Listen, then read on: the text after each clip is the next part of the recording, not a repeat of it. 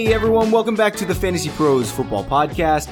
Today we'll be doing our first mock draft of the season, which I'm really excited about, and we have some interesting free agency news to cover. Then Keith Goldner, Chief Analyst of NumberFire.com and Director of Analytics for FanDuel.com, is going to come on to help prep people for their March Madness brackets. I can't wait for that either. It's going to be an awesome show. Keith can be found on Twitter at Keith Goldner, just like it sounds. I'm Bobby Sylvester, and by my side is co-host Mike Tagliere. You can find us on Twitter at BobbyFantasyPro and at Mike Tagliere NFL. Hey, Mike. Hey, what's going on, Bobby? I cannot believe that it's March 13th and we are sitting here recording a mock draft because we have a sickness, don't we? We are really sick people, but I'll tell you what, I'm disappointed we haven't done it sooner. It's really a shame. I will admit that I have done one mock draft already. It was actually like 2 weeks ago I did it, but it's going to start getting into mock draft season just so I can see where the values are because MFL season, as you know, has started. And so we got to pay attention to these values where we can get them when we can get them. That's why we start them early so we can give people a heads up for whenever they do start. I've actually done 2 MFL drafts, and believe it or not, I'd pick 11 in both of them, which really stinks. It's like the worst place to draft. I got the same pick in both of them, so I get to practice the same thing. I'm drafting all the same players, but today we're doing a standard draft. We'll get into that in a minute, but Mike, we had some big news come out, obviously the biggest of which is that Brandin Cooks was traded to the Patriots. Tell us all about it.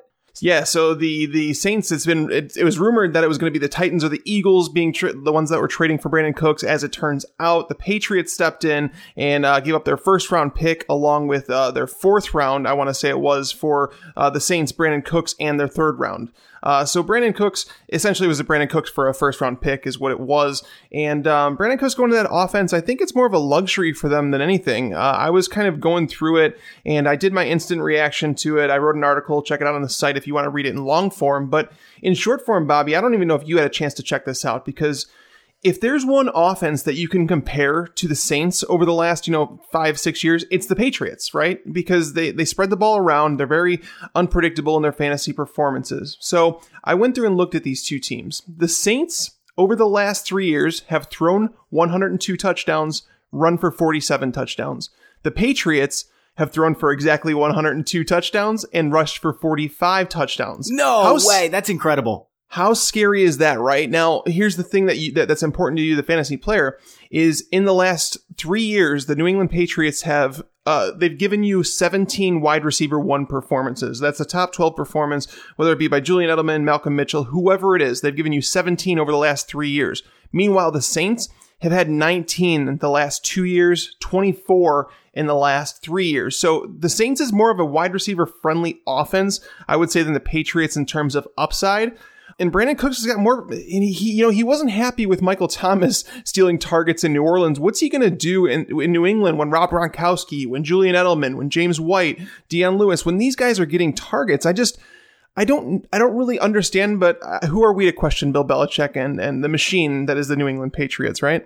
I cannot believe some of those stats you came up with.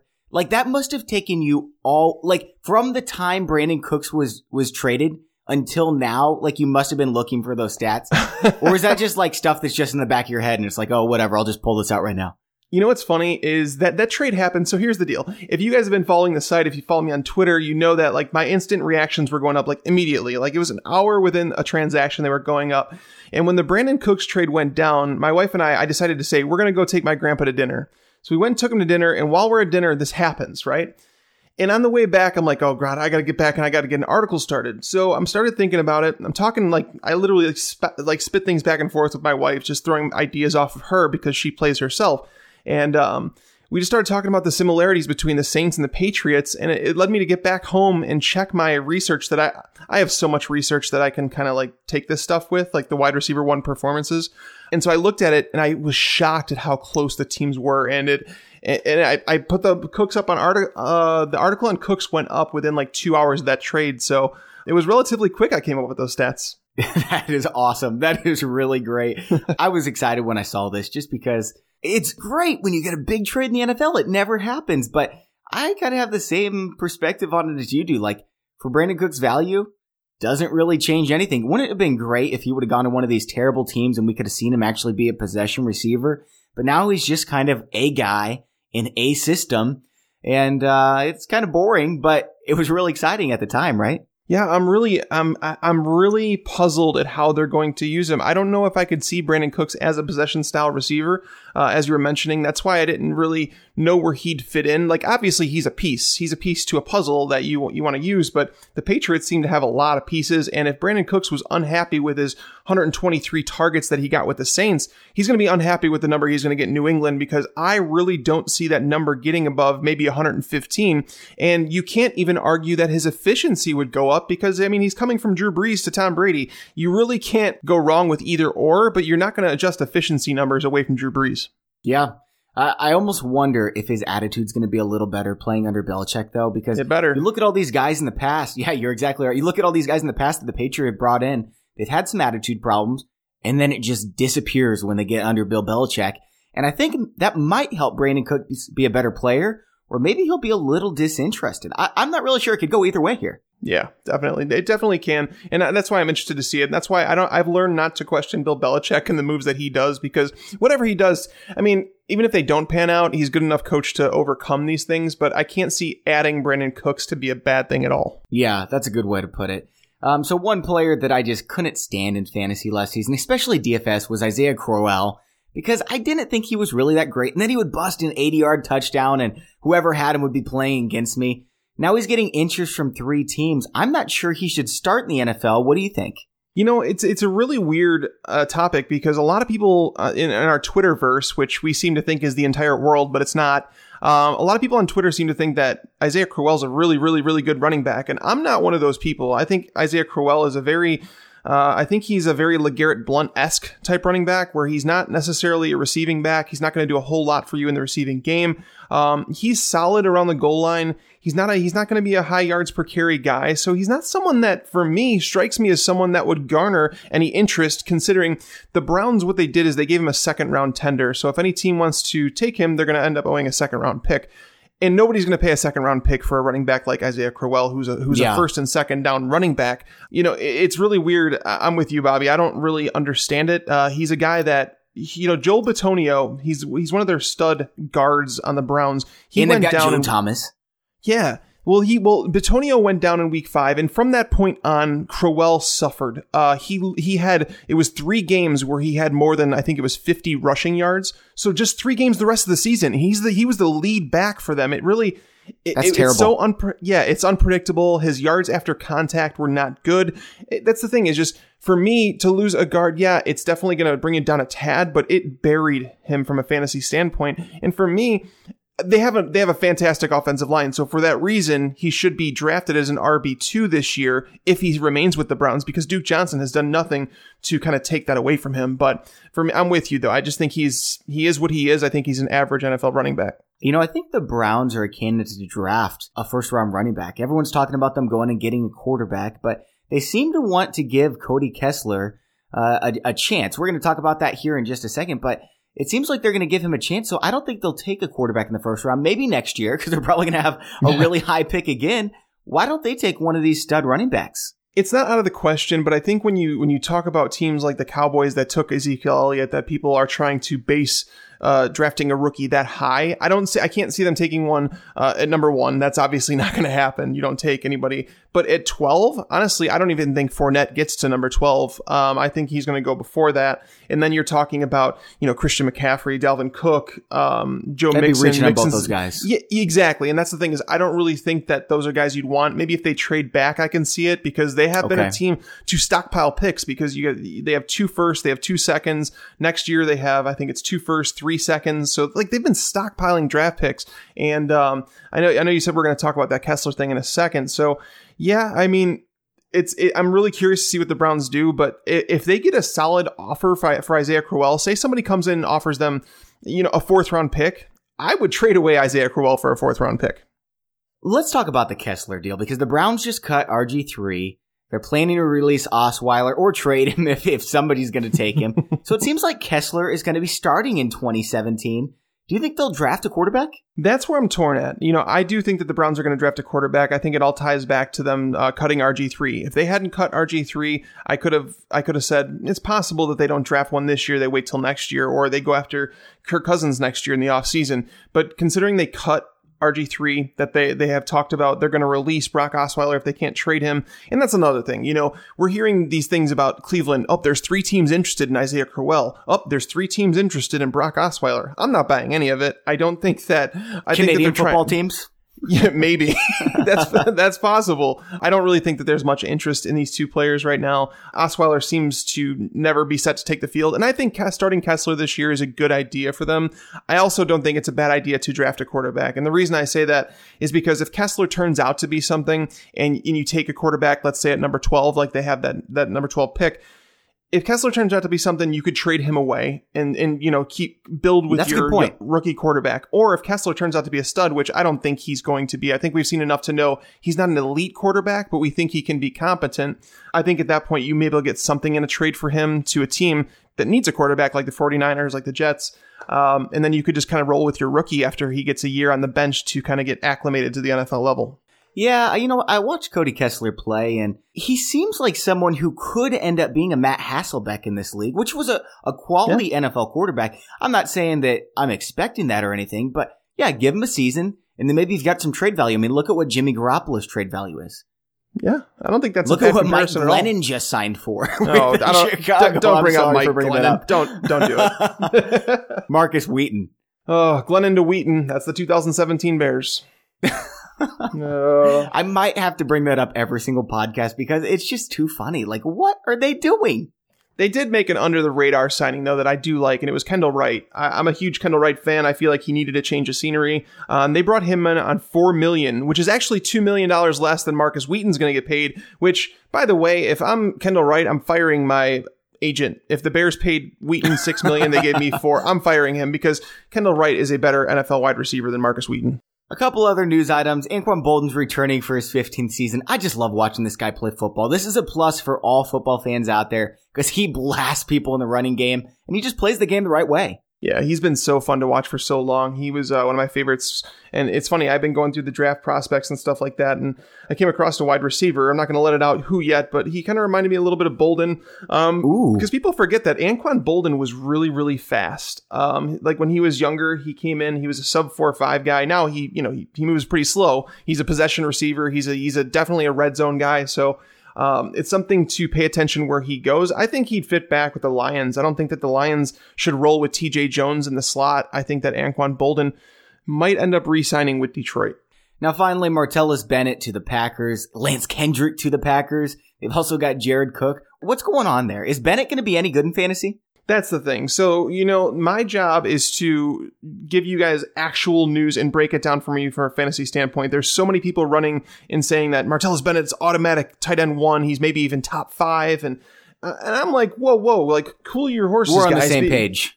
Yeah, like the thing is that people don't realize we have enough data on Aaron Rodgers. We have enough data on Mike McCarthy on how they run their offense and how often Aaron Rodgers targets his tight ends. Now, signing someone like Martellus Bennett, is it gonna bring more targets to the tight end position? Of course it is, but it's not going to change the fundamentals of the offense. It's not going to change the way Aaron Rodgers targets his wide receivers. I went through it, and even if you go back to the Jermichael Finley days, a lot of people love Jermichael Finley. He never saw, I think it was more than 105 targets in the season. It wasn't like he had Rob Gronkowski numbers, not Delaney Walker numbers. He finished as a top 8 tight end just once.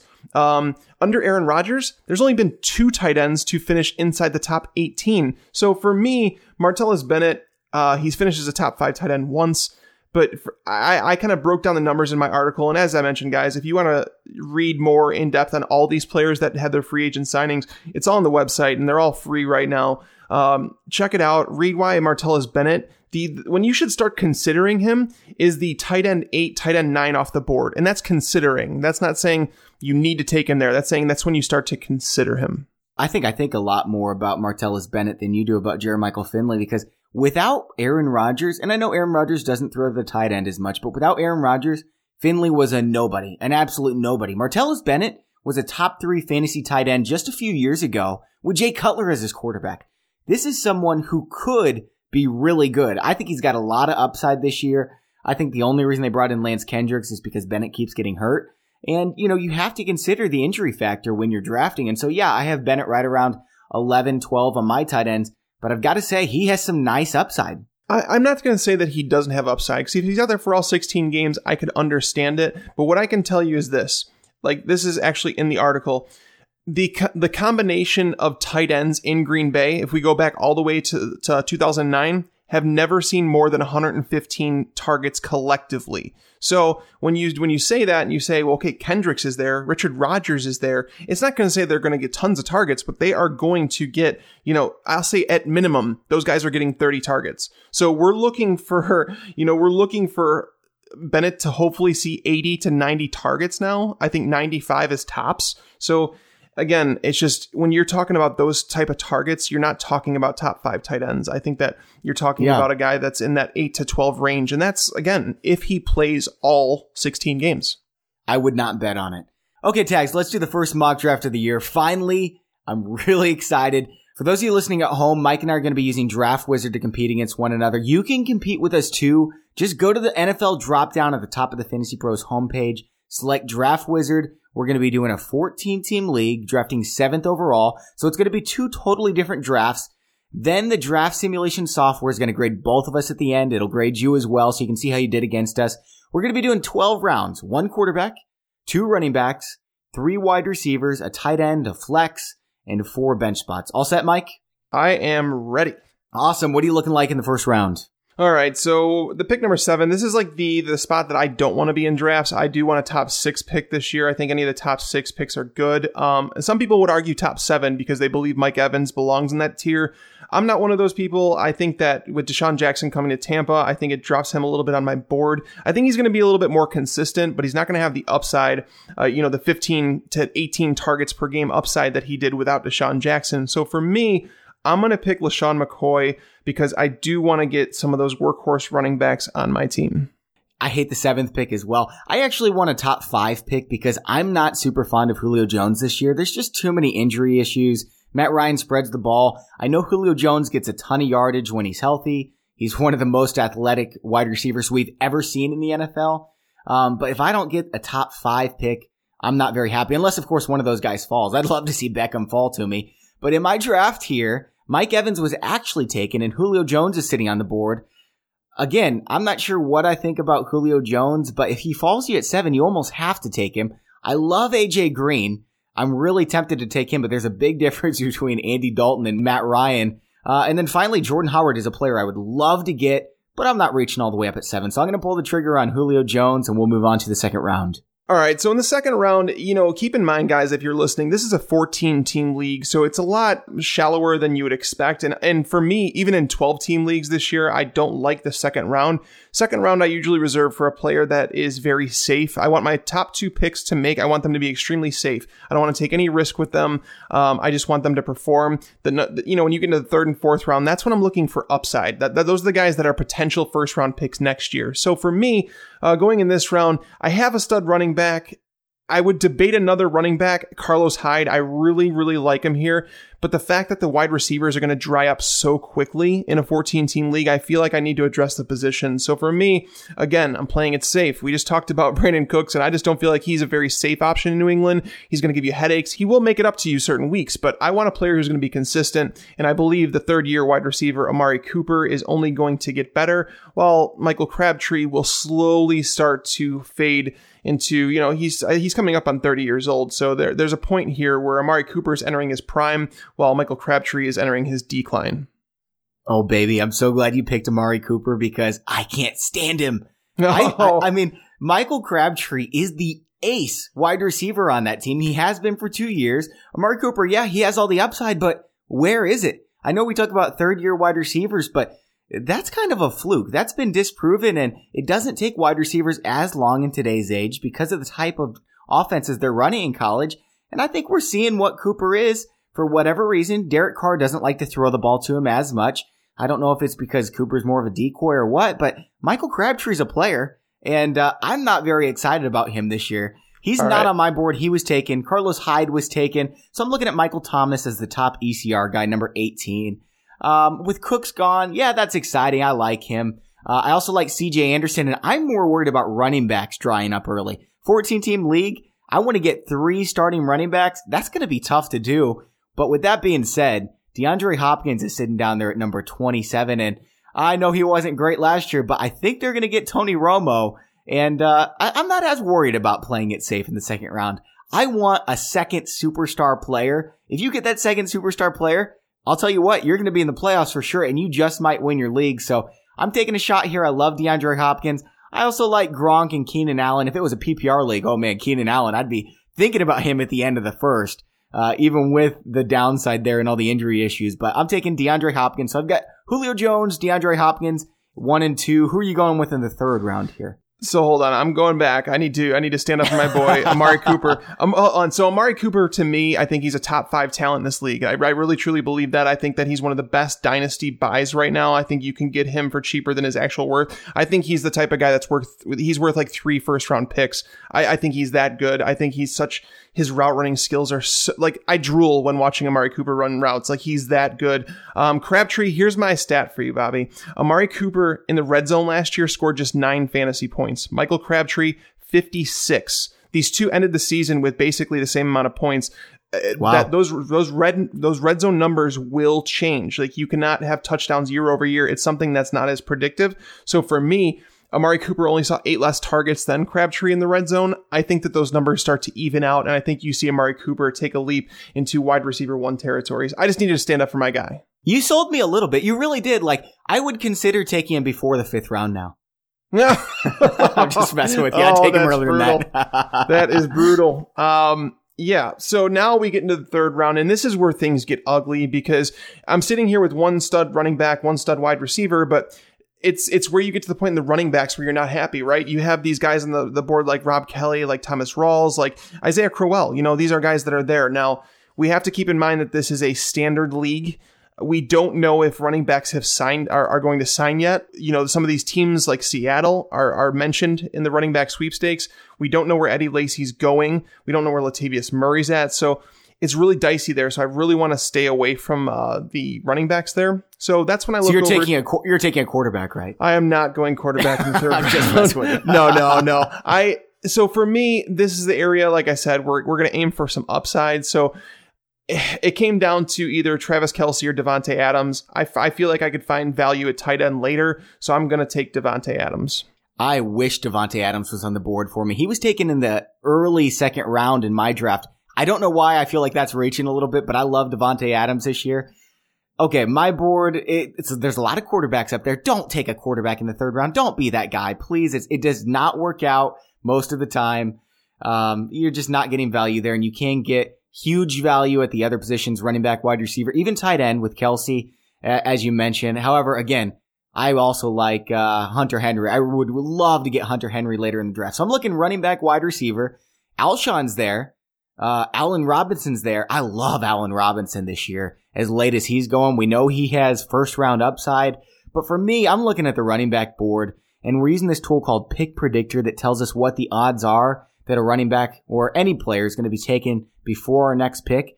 It says there's an 81% chance Rob Kelly's going to be gone, 68% chance Eddie Lacy's going to be gone, and then the next best guys on the board, Latavius Murray, LeGarrette Blount, Isaiah Crowell. It gets ugly quick, so I'm taking a running back now. I'm getting Rob Kelly, even though it's reaching a little bit. Although I'll tell you, I would love to get Allen Robinson. Yeah, I don't blame you. I would love to get Allen Robinson in the third round as well. But for me, I think Allen Robinson's a second round player. I think that's a team that you should watch out for taking a running back. So for me, I like Chris Ivory and TJ Yeldon. You like, they're outside the top 35, top 40 running backs. Those are guys you want to avoid right now until you get some clarity on the situation. And I know earlier in the show we talked about Isaiah Crowell and how, you know, he's just a guy, but he is just a guy playing behind arguably one of the best offensive lines now. This is a standard format where I don't have to worry about so much PPR. So when I'm looking here in the fourth round and I see what's on the board, you're sitting there with some quarterbacks. 3 quarterbacks have gone now. The running backs, I'm left choosing between Isaiah Crowell, Tevin Coleman, Jonathan Stewart, Kenneth Dixon. Now, I would have drafted Kenneth Dixon right now prior to his suspension, but he's going to be suspended for the first 4 games. The wide receivers, we're looking at Julian Edelman, Jarvis Landry, Emmanuel Sanders. These aren't guys that I'm going to go out of my way to draft. So for me, I'm going to get my other running back here. At least I know I have a starter that's guaranteed 12 to 15 touches per game in a standard format. I'm going to go with Isaiah Crowell. I'll tell you what, I can't blame you for taking him there, first of all.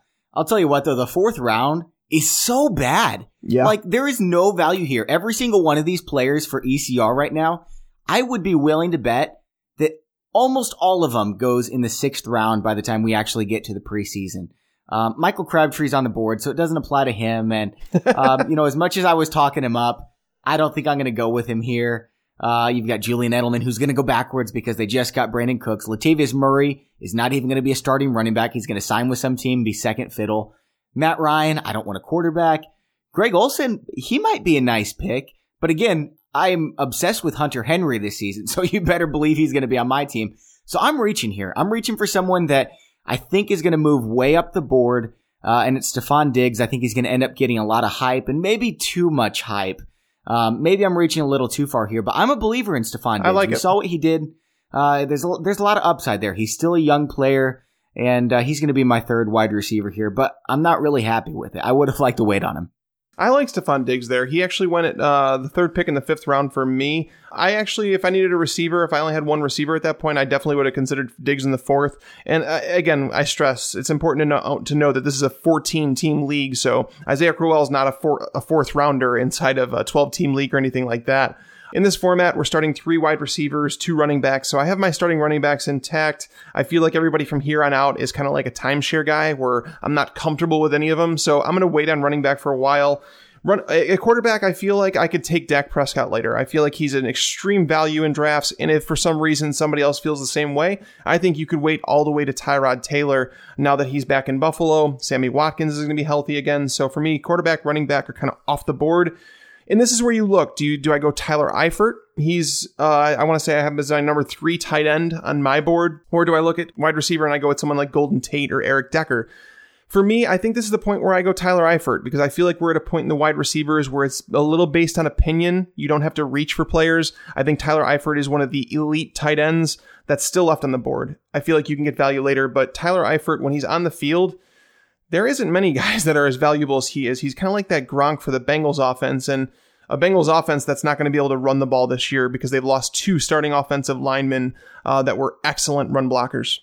You mentioned Kenneth Dixon earlier, and I would have loved to take him last round if it weren't for the suspension. He's still there for me, so I'm intrigued, but there's some better options here. Jarvis Landry's still there, and he's been pretty good in his first 2 years of his career. He gets thrown the ball a lot. I think that's going to continue this year. But for me, I've already got 3 wide receivers. I'm not taking a chance on letting Jamaal Charles fall. Pick Predictor says there's a chance, but, it's just too risky to me. Jamaal Charles, when he plays, is definitely a 2nd round value. I mean, we're betting on whether or not he's going to play. If he plays 8 games, that justifies taking him here in the 5th round as far as I'm concerned because he's always been a superstar when he's on the field. So I'm grabbing Jamaal Charles now. I'm definitely going to get insurance at running back later, but I love his upside. Yeah, I understand the upside there. I have concern about where he lands. If he lands with a team like Seattle, which he's been linked to, he's competing with CJ Prosise there. That's my issue because they both do kind of similar things. They can run the ball, but they're more known as a receiver. I'm really wondering where Jamaal Charles does go. I could see him going to a team like the Cowboys, backing up Ezekiel Elliott, contributing. Ooh, that would hurt me. Maybe 5 to 10 touches per game. I could see that happening. I really can because he wants to go to a contender, and I think that they are. For my pick, as I mentioned, running back is kind of weak. It's still like I can get the back end of my tier. I'm debating Russell Wilson because he's sitting there on the board still. It's now the 6th round. I think that he's going to be a tad undervalued. But again, I mentioned that I'm going to wait on quarterback. I have my tight end. I'm going to grab a wide receiver here. And the next one on my board, I feel like his ADP is going to come up now that he's signed with the Tampa Bay Buccaneers. But I think Deshaun Jackson inside of a non-PPR format, I think he's solid. I think Jameis Winston has a solid arm to get him the ball downfield. So Deshaun Jackson is my 3rd wide receiver to pair with Amari Cooper, Devontae Adams. It's kind of ugly for me at running back, wide receiver. So I'm doing the unthinkable here. I'm actually taking a quarterback way earlier than I usually would here in the 6th round. And that's because Cam Newton fell to me. His ECR is number 65. Here I am getting him at pick 78. So this is one of the 1 times I'll draft a quarterback early. And I've got to say, I'm happy with it. I'm very pleased. I know there's risk here, but, you can always supplement that with a decent backup quarterback later in the draft. It's probably smart because me now at quarterback, Dak just went a few picks before mine. So I'm sitting here looking at Kirk Cousins and Derek Carr, who would be like the That's next. not bad. It's not bad. I also like Jameis Winston. So I feel like, and again, Tyrod Taylor's down there. So I'm still going to wait at quarterback. I don't feel like I need to jump at that. But where I'm going to go here is kind of a way that I didn't think I was going to, but seeing as the Packers have still not signed a running back, they said that they're pretty happy with Ty Montgomery doing what he's doing. He's one of the guys where I'm at the bottom of my tier of this running backs, and he's in there. I think that no matter who they sign, he has a role. I believe they can use him as a wide receiver. We know that that's what he came into the league as. So for me, Ty Montgomery here in the 7th round, to fill a flex spot, I feel like that's solid value.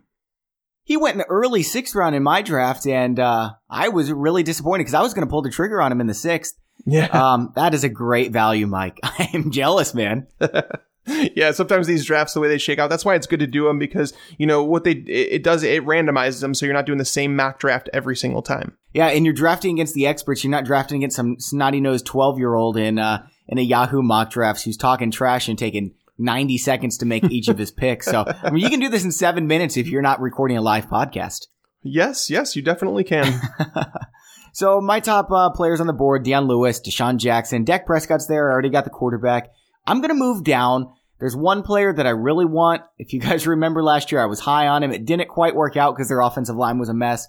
I think Minnesota is going to take care of their offensive line this year. And Jerick McKinnon has elite athletic ability. I'm not saying he's going to be an elite running back, but I think he's going to be a lot better than 107, which is where his ECR is. And yeah, I could wait and take him next round, but next round's the Hunter Henry round. So I'm going Jerick McKinnon here as my 3rd running back.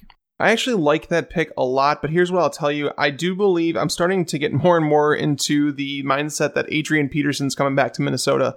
I say that because the only team that's really rumored to have any interest is Seattle. In Seattle, it's really a place where I don't understand why he'd want to go. They have a worse offensive line than Minnesota. The Vikings have added a few offensive linemen to help shore things up. So if Peterson doesn't go back there, McKinnon's a solid value as a starting running back. If Peterson does go back there, I still think McKinnon's going to receive plenty of touches, especially in the receiving game. And keep in mind that Matt Asiata is gone. So if something were to happen to Peterson, Jerick McKinnon is all of a sudden into a 15 to 20 touch role behind a better offensive line. Yeah, that's a good way to put it. So who are you grabbing here in round 8? Oh man, this is where it gets really dicey because I have my running backs, my wide receivers, my tight end, my flex filled. So I need a quarterback, but at the same time, I'm still looking at this cluster of quarterbacks. And right now I'd be debating between Jameis Winston and Tyrod Taylor. I can wait. There's still Matthew Stafford and Phillip Rivers on the board, and those guys are probably going to go before my quarterbacks. So I feel like I could probably wait to grab Winston, leading me to just get a little bit more from my bench here. Do I go tight end or do I go running back? I feel like I'm going to go running back because Isaiah Crowell, as we mentioned, I'm not the biggest fan of him, but I'm going to go out on a limb here. This is a pick that's down the list. I have him much higher than most other experts do on the site, and that is Derrick Henry. I think DeMarco Murray, we saw towards the end of the year him start to take to trend downward, and we started to see Derrick Henry, be the guy that we thought he'd be coming out of college. I think it's going to be more of a timeshare this year than people think. Derrick Henry might end up being a 1st-round pick this time next year. I agree. So, yes. If DeMarco Murray does go down or for whatever reason, Derrick Henry just passes him up, which is a real possibility, that's an awesome pick. I love it. Yeah, in the 8th round, I definitely can't go wrong there. So here I am in the 8th round. Derek Carr is still on the board, believe it or not. And because I have Cam Newton, it kind of makes sense to add him. I don't like to add 2 quarterbacks before, I don't even draft 2 quarterbacks most of the time, but with Cam Newton, you kind of have to. With that being said, all of my top options were taken. All the tight ends, Cameron Brate, Hunter Henry, Eric Ebron, even Kevin White. Someone reached for Kevin White, who's my guy. I was completely planning on taking him, no doubt about it. So I'm stuck. This is a really tough round for me. And so I'm just going to go ahead and take Tyler Lockett, who, when he's been on the field, has been a very good fantasy player. He was hurt a lot last season. He was dealing with that injury. And yeah, he was on the field a little bit, but he wasn't really Tyler Lockett. I think Tyler Lockett can jump forward to where he was preseason last year. A lot of people were drafting him in the top 70. And I think I'm getting a nice value with him here in the 8th round. Yeah, no, I think it's a solid value. I think he's a player that comes with plenty of risk, obviously. My concern with him is that I don't know if he comes back as the same player. It was a nasty injury. I'm hoping he comes back as a similar player, but even before, they weren't using him much. He seems to top out at 5-6 targets per game. And Doug Baldwin's the guy. Paul Richardson stepped up as the year went on. So that's my concern with him. But again, it's late enough to where I feel like you're getting value. For me, this is the point in the draft where I really heavily consider a quarterback. Again, Jameis Winston's still there. Tyrod Taylor's there. Matthew Stafford's still there. So I feel like it's another round where I can wait, but at the same time, it's a 14-team league, and these are starting quarterbacks. So I feel like I need to grab one here. And in my article on Deshaun Jackson going to Tampa Bay, I said that the low-key area that people are missing here is that Jameis Winston is now a top 12 quarterback, and I'd argue that he's top 8. Wow. I love Jameis Winston, but I think that might be pushing it. Why do you have him all the way up at top 8?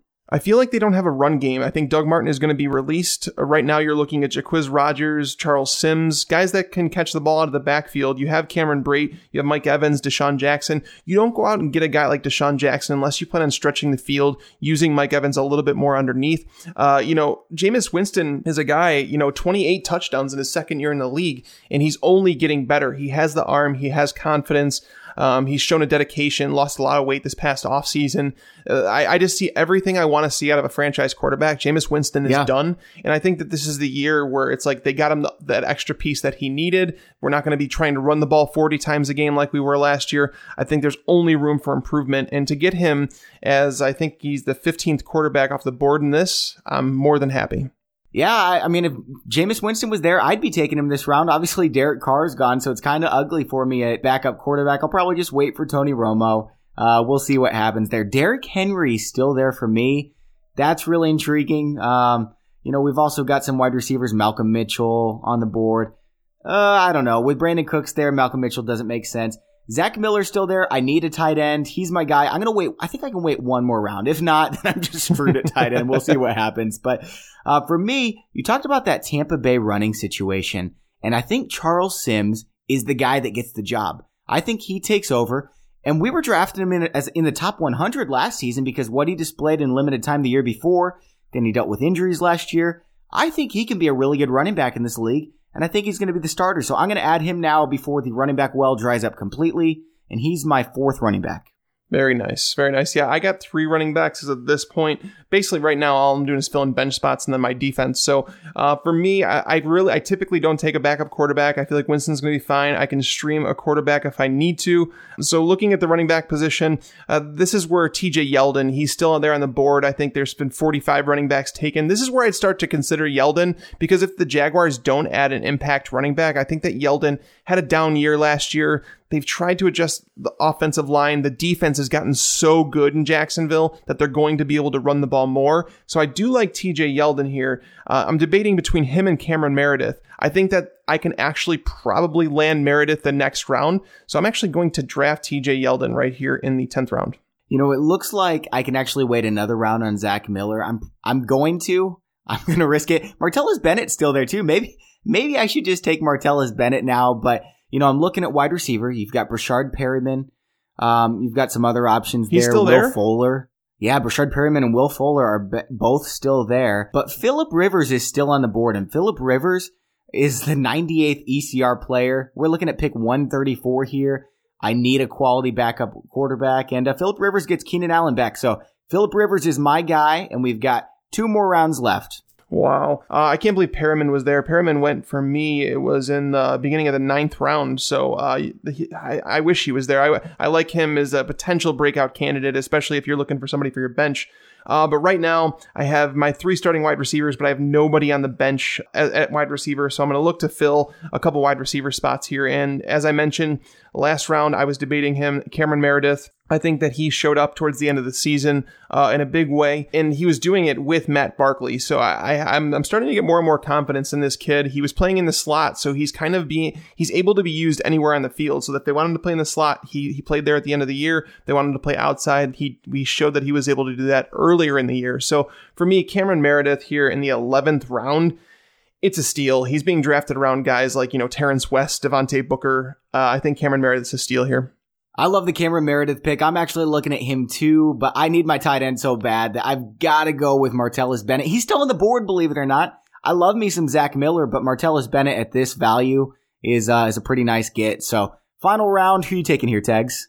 I'm really not liking any of the talent on the board, and I know I'm in a competition with you to win the best roster here. So the only reason I'm taking a backup quarterback is because it would dock me if I didn't. So I'm going to go with Tyrod Taylor, my favorite. Honestly, I think if you draft Tyrod Taylor, I think that you can use him as your QB1. I think that he's someone that if you want to wait in drafts, Tyrod Taylor, I had him ranked before Sammy Watkins got hurt before we found out in the preseason that he was hurt. I had Tyrod Taylor ranked as my number 6 quarterback. Nobody really wanted to believe me, but I did. And when Watkins got hurt, it knocked him down. I think I ended up, even with the Watkins injury, not knowing if he was going to play in the season, I had Tyrod Taylor as my number 10 quarterback, and he finished the season as number 7, so he definitely didn't disappoint. Him back with a healthy Sammy Watkins. I think the Bills draft a wide receiver in the first round. If it's Corey Davis, great. If it's Mike Williams, that's fine. I have some ideas for what they should do, but I do like what's going on in Buffalo with Tyrod Taylor, so I'm going to take him as my backup. Yeah, I think Tyrod Taylor's a really great value there. You know, he has such a high floor with all that running that he does. For me, I need another wide receiver. If it was a deeper league with more bench spots, I would love to take Alfred Morris here. I feel like getting the backup for that Dallas team behind that offensive line is crucial. It's going to be really helpful this year in case Zeke does go down. But Cameron Meredith's still there, so he's my final pick. And now, Tags, it gives us our grade. So you go first. What did it give you? I got a B+. I got an 88 out of 100. I would usually get an A, but I took some chances, and I'll explain why I think it gave me a B instead of an A. But B+, 88 out of 100. What do you get? I got a B, an 84. You beat me. Oh. So let's go ahead and why don't you tell us why you think you got a B+? Well, when you look at it, so basically when you finish it, it gives you the projected standings, it gives you draft analysis, the team analysis, and going to my team analysis, it says I'm top 6 in every position except for quarterback. It says I am ranked number 14, so dead last they're giving me a quarterback, which is unfair to me because I don't feel like Jameis Winston and Tyrod Taylor are outside the top 12. I think both of them are inside the top 12. I think both of them finish as top 10 quarterbacks this season. I think I'll be more than fine at that position. I'm happy that everywhere else I'm ranked anywhere in between number 4 and number 6. So again, mine is basically saying that I waited too long on quarterback, but I am more than okay with my quarterback situation. My draft's kind of the opposite. I have the number 1 bench, number 2 wide receivers, and then it gets kind of ugly. I'm right in the middle in quarterback, but my running backs are down at number 11 because they don't like Rob Kelly and Jamal Charles. I did wait a little long to take a running back, but I love both those guys. I like the bench guys that I got at running back. And then tight end, I'm number 12, obviously, because I waited for Martellus Bennett. So I probably could have pulled the trigger earlier on a tight end, but I really thought I was going to be able to get Hunter Henry or Cameron Brate or Ebron in one of those rounds, and just kind of bit me in the butt. I'll just go ahead and make the excuse now that the reason you beat me is because you had that one player drop, and none of the guys that I was expecting to get dropped. So, well, you had hold on a second. You had Julio Jones drop in yours, and you're right. I had to settle with LaShawn McCoy there. All right, Tags. Well, that's all for our mock draft. It was really fun. You have anything else to say? No, not much. It's fun. I know we're going to be doing much more of these. Check it out. I mean, nothing gets you better than mock drafts. Like, honestly, it gets you to learn where players are going, where you have to reach, where you don't. And honestly, at the end, you get a free grade. So there's nothing better than doing mock drafts. And for those of you listening, we're going to move on to Keith Goldner to talk about March Madness in just a second. But I want to remind you, we also have a Fantasy Pros baseball podcast, which is in full swing right now, gearing you up for your fantasy baseball drafts. We're also doing a subscription upgrade right now. So if you subscribe on iTunes, rate and review us, take a snapshot of that. Send it to me on Twitter at BobbyFantasyPro. We'll enter you into the giveaway. And if you win, we'll contact you. You'll get an upgrade to the MVP package, which comes with all the goodies for your fantasy baseball season. It's really going to help you out. All kinds of great stuff's there, so check it out. We're now joined by Keith Goldner, Chief Analyst at NumberFire.com and Director of Analytics at FanDuel. Hey, Keith, happy March Madness. Hey, thanks for having me. Glad to be here. It's our pleasure. So this past week, as I was watching college basketball, I grew really frustrated because I was all about Duke and Michigan, but then they went on these really nice runs, and apparently everyone believes in them all of a sudden. Yeah, absolutely. They're two of the hottest teams right now, and two of the most picked teams based on a lot of the public pick data that's been published. Do you put a lot of stock into who comes into March Madness hot? I do not. Well, actually, I should say that I do, but I think I use it in the opposite way that most people do. So because people tend to pick the hot teams, one of the most important things in March Madness, if you're in a pool of any legitimate size, is being contrarian, and that means trying to avoid those teams that everyone else is picking. So I tend to see the hot teams and fade them as a result. I love that. I love that so much because that's what I do as well. And it's nice to be validated by someone with such a pedigree like yourself. I love to target values in my brackets, which means taking the actual odds a team will win compared to the percentage of national brackets that have those teams winning, then finding the overlooked teams, just as you mentioned. What would you say your overarching strategy is when you fill out a bracket? Yeah, so what you just said is I would say the foundation for what I'm doing. If I'm in a really small pool of about 10 people or less, then I'm generally just trying to find the best picks and not thinking too much about public because your pool might not line up with public because it's so small. But anything over that, then you have to start taking into account what you think everyone in your pool is going to be doing. And that's obviously the first place to look is the public data, but it's also important to consider things like who is actually in your pool. Like for me, I'm a Northwestern fan. I went to Northwestern and everyone in my pool is going to be Northwestern fans. So I know that there's going to be a lot higher public pick on Northwestern in my pool than there might be elsewhere. So I'm going to want to avoid those teams. Similarly, if you're in like a Duke pool, you're going to definitely want to fade Duke because a lot more people are going to be picking them in that case. Congratulations, by the way, on Northwestern making the tournament. I know that's been a long time coming. Yeah, it was really exciting. I was up at Welsh Ryan yesterday for the show and the announcement. It was a really good time. So for instance, what Keith's talking about is you can look at ESPN and Yahoo, how many people are taking them. So for instance, UCLA, 8.8% of brackets are picking UCLA to win it all, 9.4 in Yahoo. Whereas if you look at the various sites that give their predictive measures that say how good a team really is, they're anywhere between a 1 and 2.5% chance of actually winning it all. So your odds go way down when you pick UCLA to win your championship when you fill out your bracket. Keith, can you give us one or two, maybe three teams that you think have the best shot at winning the title this year? Yeah, for sure. So our number one pick is Gonzaga right now, and they're actually one of the least picked. They're the least picked number one team. So Isn't we have that amazing? Yeah, it's because of the weak schedule and because they're a smaller conference team. People don't have that much faith that their ability's there, but all of the analytical sites love them. A big part of that is just how hefty their point differential was throughout the season. And so we have them at about 19% to win it. Our second most likely team, I believe, is Villanova. And we have them at about, we have North Carolina at 14% and then Villanova at 13%. So two other one seed favorites there with pretty high chances to win it.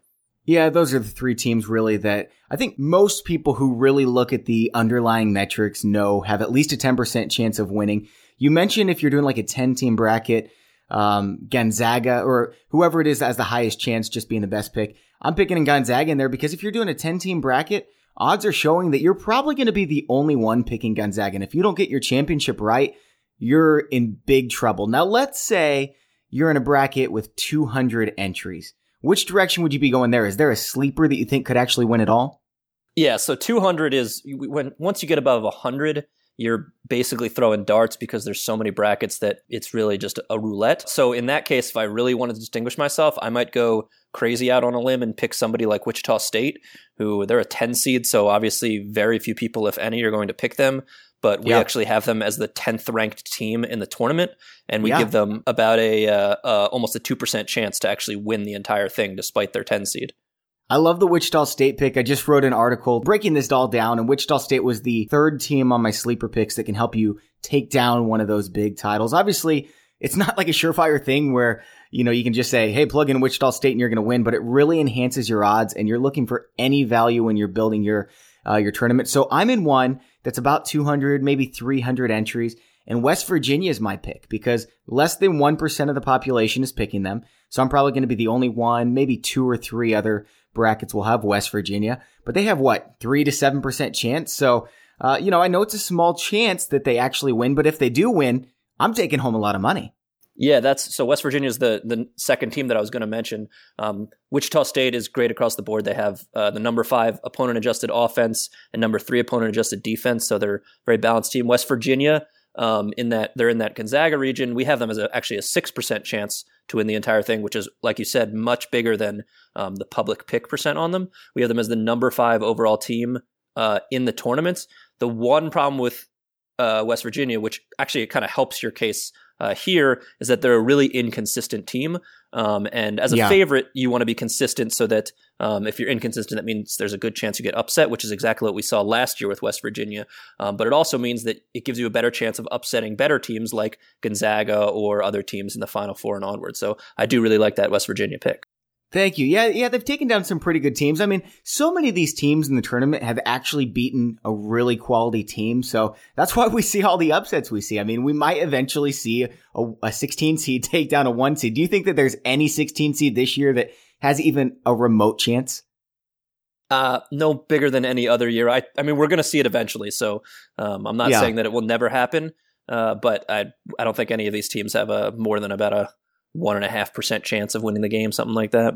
That's fair. Yeah. What about a double-digit seed? We see these teams, maybe 2 or 3 every year that somehow make it into the Sweet 16 or beyond. Which double-digit seeds can you see doing that this season? Yeah, so we mentioned Wichita State as a 10 seed. We actually give them a 30% chance to make the Sweet 16. Wow. They obviously have a tough matchup against Kentucky in the second round, but again, we have them as a really good team. Another team we really like is facing that hot Michigan team, which is Oklahoma State.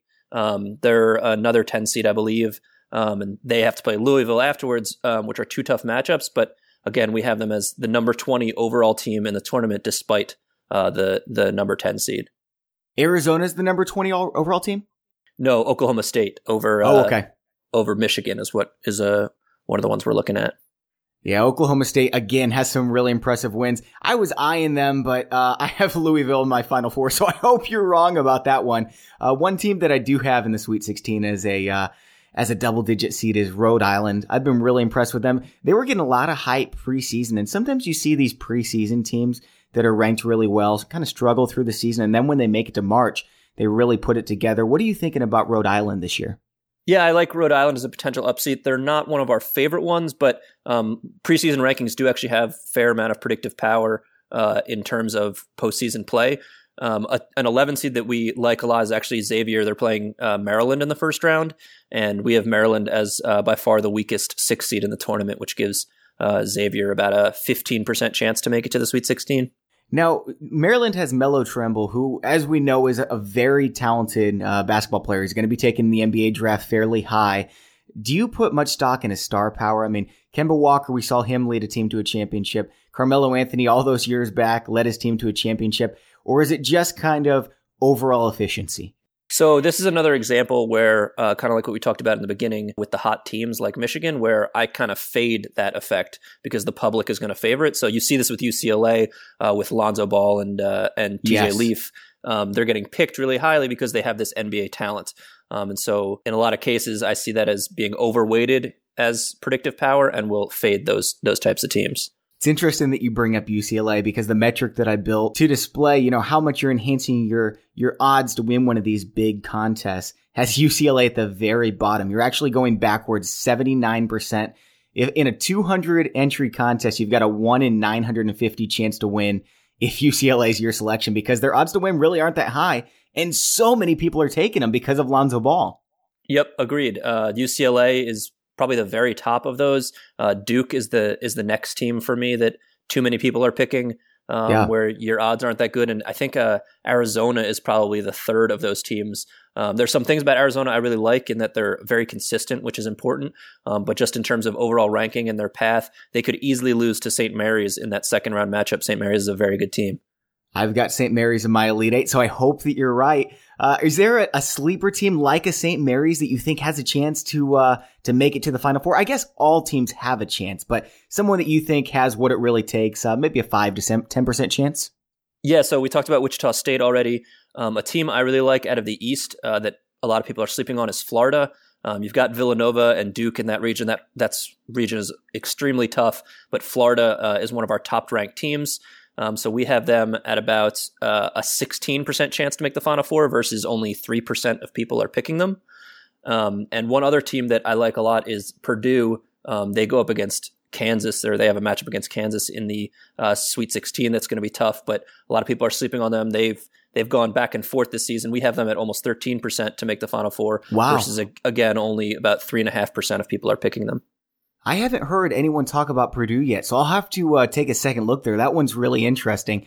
I'll tell you what, Keith, when I was watching the selection show, I was so disappointed. They displayed the first region, right, the East, and 5 out of the top 13 teams on KenPom.com were all in the East. I was really excited about Virginia, maybe having them make a Final Four run. I was really excited about Southern Methodist making a Final Four run. And they're all in there with Villanova, Duke, you've got Baylor, Wisconsin, who's a great 8 seed. I mean, this region is absolutely loaded. Yeah, it's crazy. We have 6 of our top 16 are in that region, the top 6 seeds. And I think any of those 6 could easily come out of it. And you mentioned Wisconsin, who ever since they played my Northwestern Wildcats and got upset at home, they've kind of been on a skid, but that's another team that preseason were ranked really highly. They have a lot of tournament experience and definitely have the upside to pull an upset as the 8 seed.